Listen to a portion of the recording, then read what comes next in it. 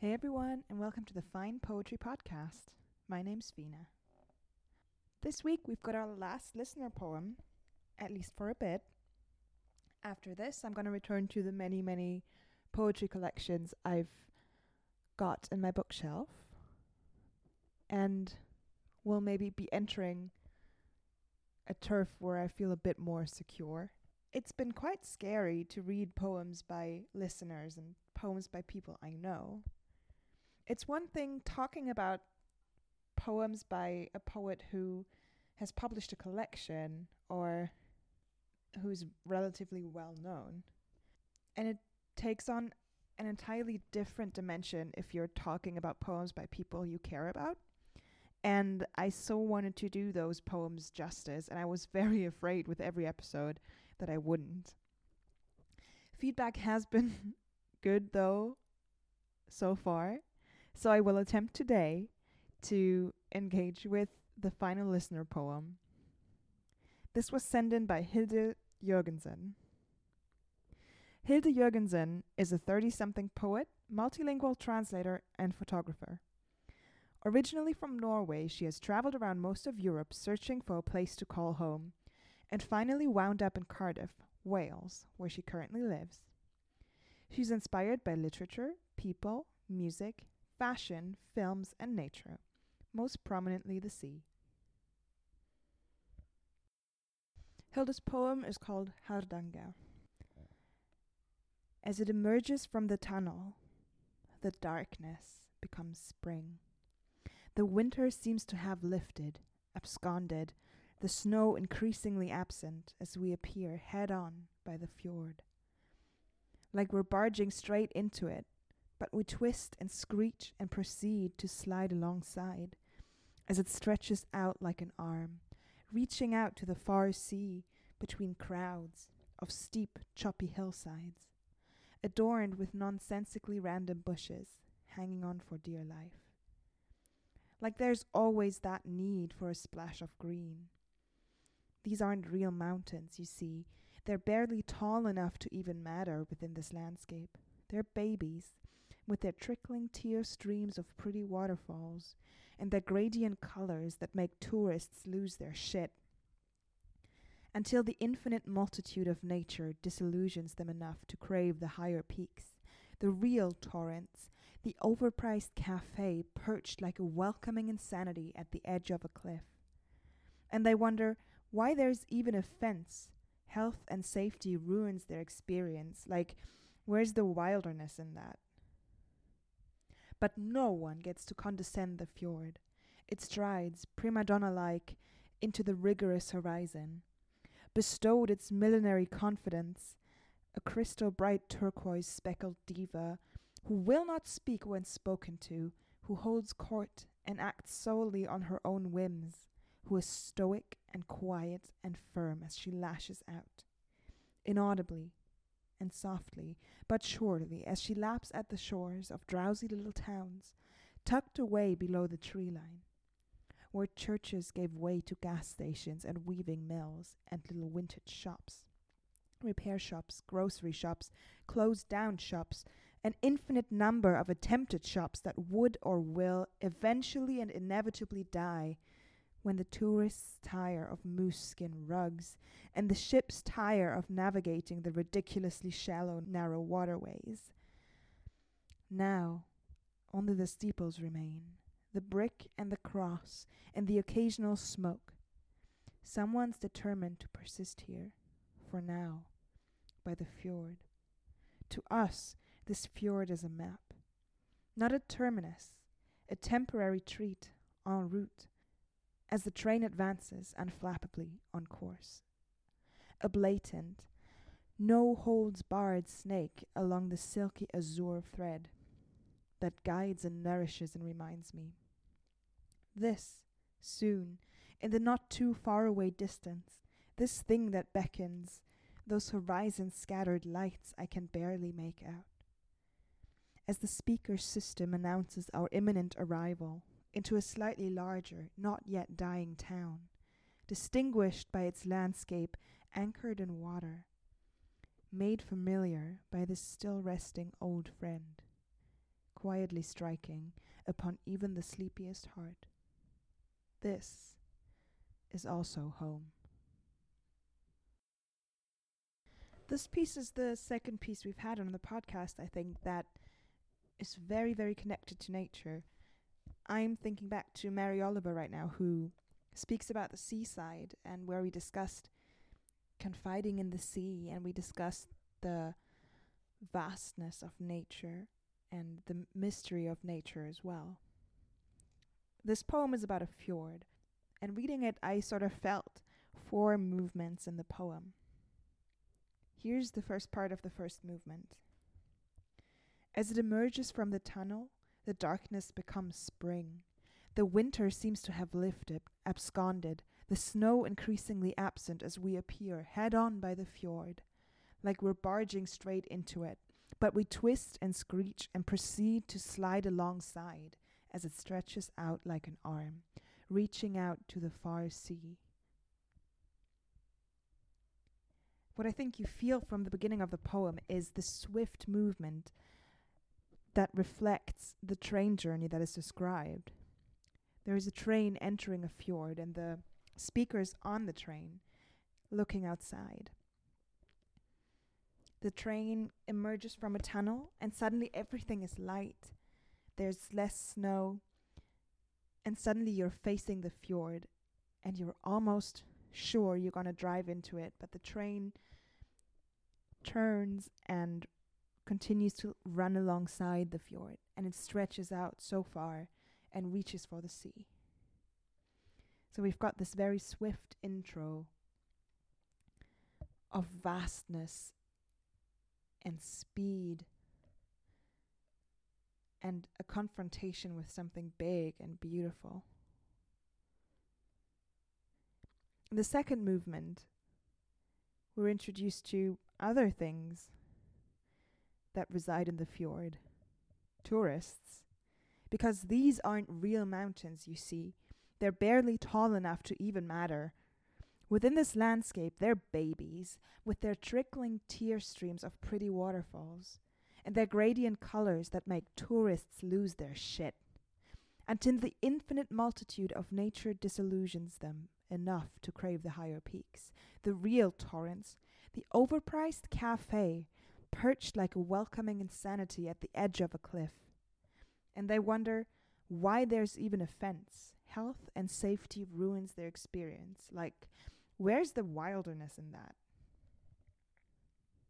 So the speaker comments on the hills, the hillsides along the fjord, how you could see them as a gateway for the tourist, a gateway mountain, so to speak. They climb the smaller mountains and appreciate the colors and the waterfalls and the infinite multitude of nature.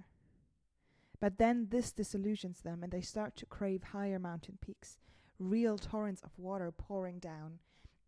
And of course, because it's tourism, the overpriced cafe. And I really like this image. The overpriced cafe perched like a welcoming insanity at the edge of a cliff.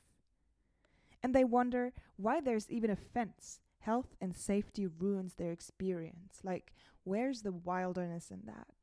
Which is a very apt comment about tourism, searching for the wild and the beautiful and the untouched, but at the same time thinking, oh, I hope there's a gift shop. I hope there's a cafe. Thinking of myself, I am definitely guilty of this because I love a good gift shop, a museum gift shop especially. There's this temptation, this commercial temptation to remember your trip by buying a small souvenir, or this temptation to spend a little longer at this place that you find so beautiful, even if this means having an overpriced latte in a cafe that's filled with tourists. But somehow it just seems a mandatory part of the experience, doesn't it? And it's really interesting how the speaker describes the tourists starting to lose their shit at the beauty of these baby mountains, but how once they've looked their fill, they start craving more and higher peaks, which is maybe not only an image for nature and tourists, but for humans in general. If there's something new, we're attracted to it. It's fascinating. We want to spend so much time with it until we get bored and move on to the next and bigger thing. But here's what happens in the third movement. But no one gets to condescend the fjord. It strides, prima donna-like, into the rigorous horizon. The fjord is mighty, and the fjord doesn't care whether tourists move on from it to a more exciting destination. The fjord is the fjord. It is itself. If you can say that nature might have a sense of pride, this fjord has it. It doesn't need humans to walk up its hills or build pricey cafes. The fjord would be fine without them, probably even better. But there are people who would not be fine without the fjord. Because the fjord touches at the shores of drowsy little towns, tucked away below the tree line, where churches gave way to gas stations and weaving mills and little village shops, repair shops, grocery shops, closed down shops, an infinite number of attempted shops that would or will eventually and inevitably die when the tourists tire of moose skin rugs and the ships tire of navigating the ridiculously shallow, narrow waterways. The fjord attracts people. People who come there to make a living, people who have lived there for a long, long time, and who have adapted to the tourists, and who make their living by accommodating tourists, by selling souvenirs, selling food, selling gas.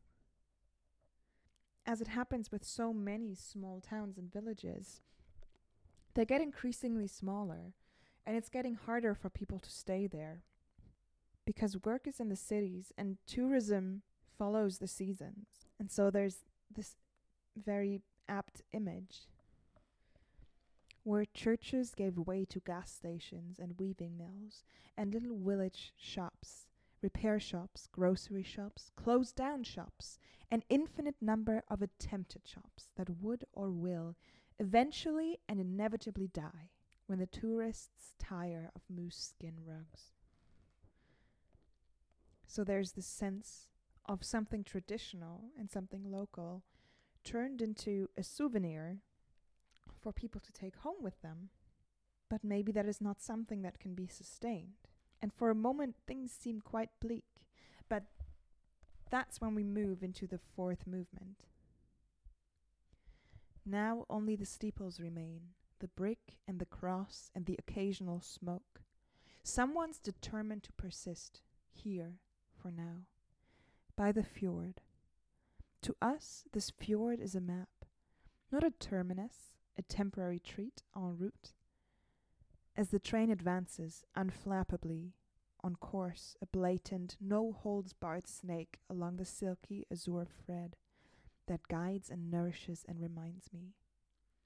This soon, in the not-too-far-away distance, this thing that beckons, those horizon-scattered lights I can barely make out, as the speaker system announces our imminent arrival in the slightly larger, not yet dying town, distinguished by its landscape, anchored in water, made familiar by this still resting old friend, quietly striking upon even the sleepiest heart.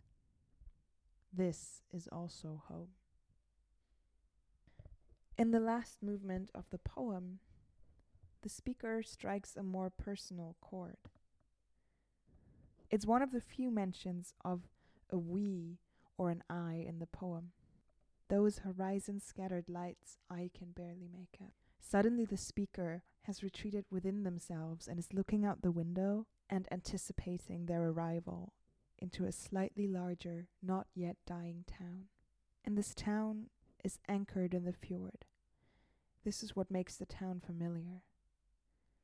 The still resting old friend, quietly striking upon even the sleepiest heart. So a town by the edge of the fjord, which amazes and strikes you anew every time you see it. And the speaker ends the poem with, "This is also home." For me, the poem is a reflection on a place that's very familiar, a place that's beloved, but that you've learned to see critically almost. The fjord is beautiful and mighty, and the speaker obviously connects great love to it. But there's also the commentary on tourism and consumerism. Little towns that die because tourists have moved on. Or towns that maybe die because people move on to the city to get work, to move to bigger towns. And the sense of sadness that comes with towns that are slowly shrinking or even dying. And then in the end, this return to something familiar, friendly, something that you've missed, something that makes you remember this is also home. And knowing what Hilda said in her introduction, that she is originally from Norway but has moved around a lot and is now living in Cardiff, and speaking as someone who has also lived in Cardiff actually, but also lived in a country that is not my home country, or even just someone who moved to a different city when I graduated from school, I understand this feeling of coming to a place that you've known all your life and that you still find beautiful, but you see it different now that you've been away. And it's this interesting struggle of viewing this place that was once your whole world, and suddenly it's changed, but it's also still home.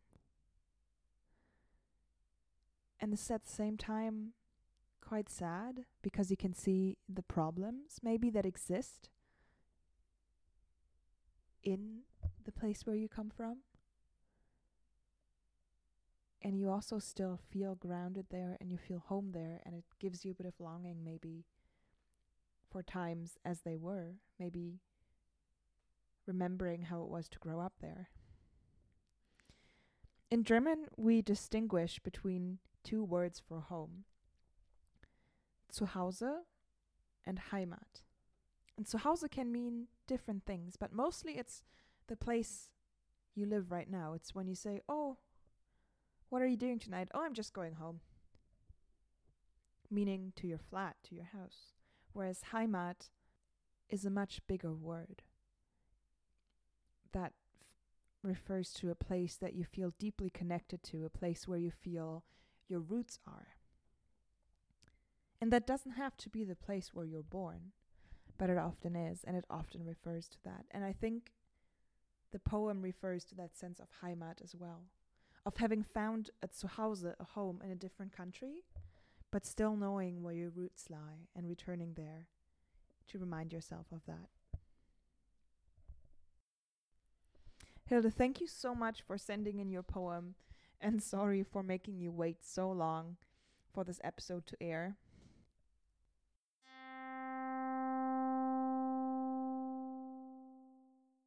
Hi everyone, this is Fina, and I'm talking to you on the 30th of March 2020. The episode you just heard was recorded several months ago while I was still finishing up my degree, writing my dissertation, and was feeling stressed in all kinds of ways. Now that I'm finally done editing it, the world has become wacky in so many other kinds of ways. So I just wanted to put this little announcement here at the end of the episode. It's been rough, and it will continue to be rough for most of us, I think. All of us. And I hope you're staying safe as much as you can. I hope you're holding up okay.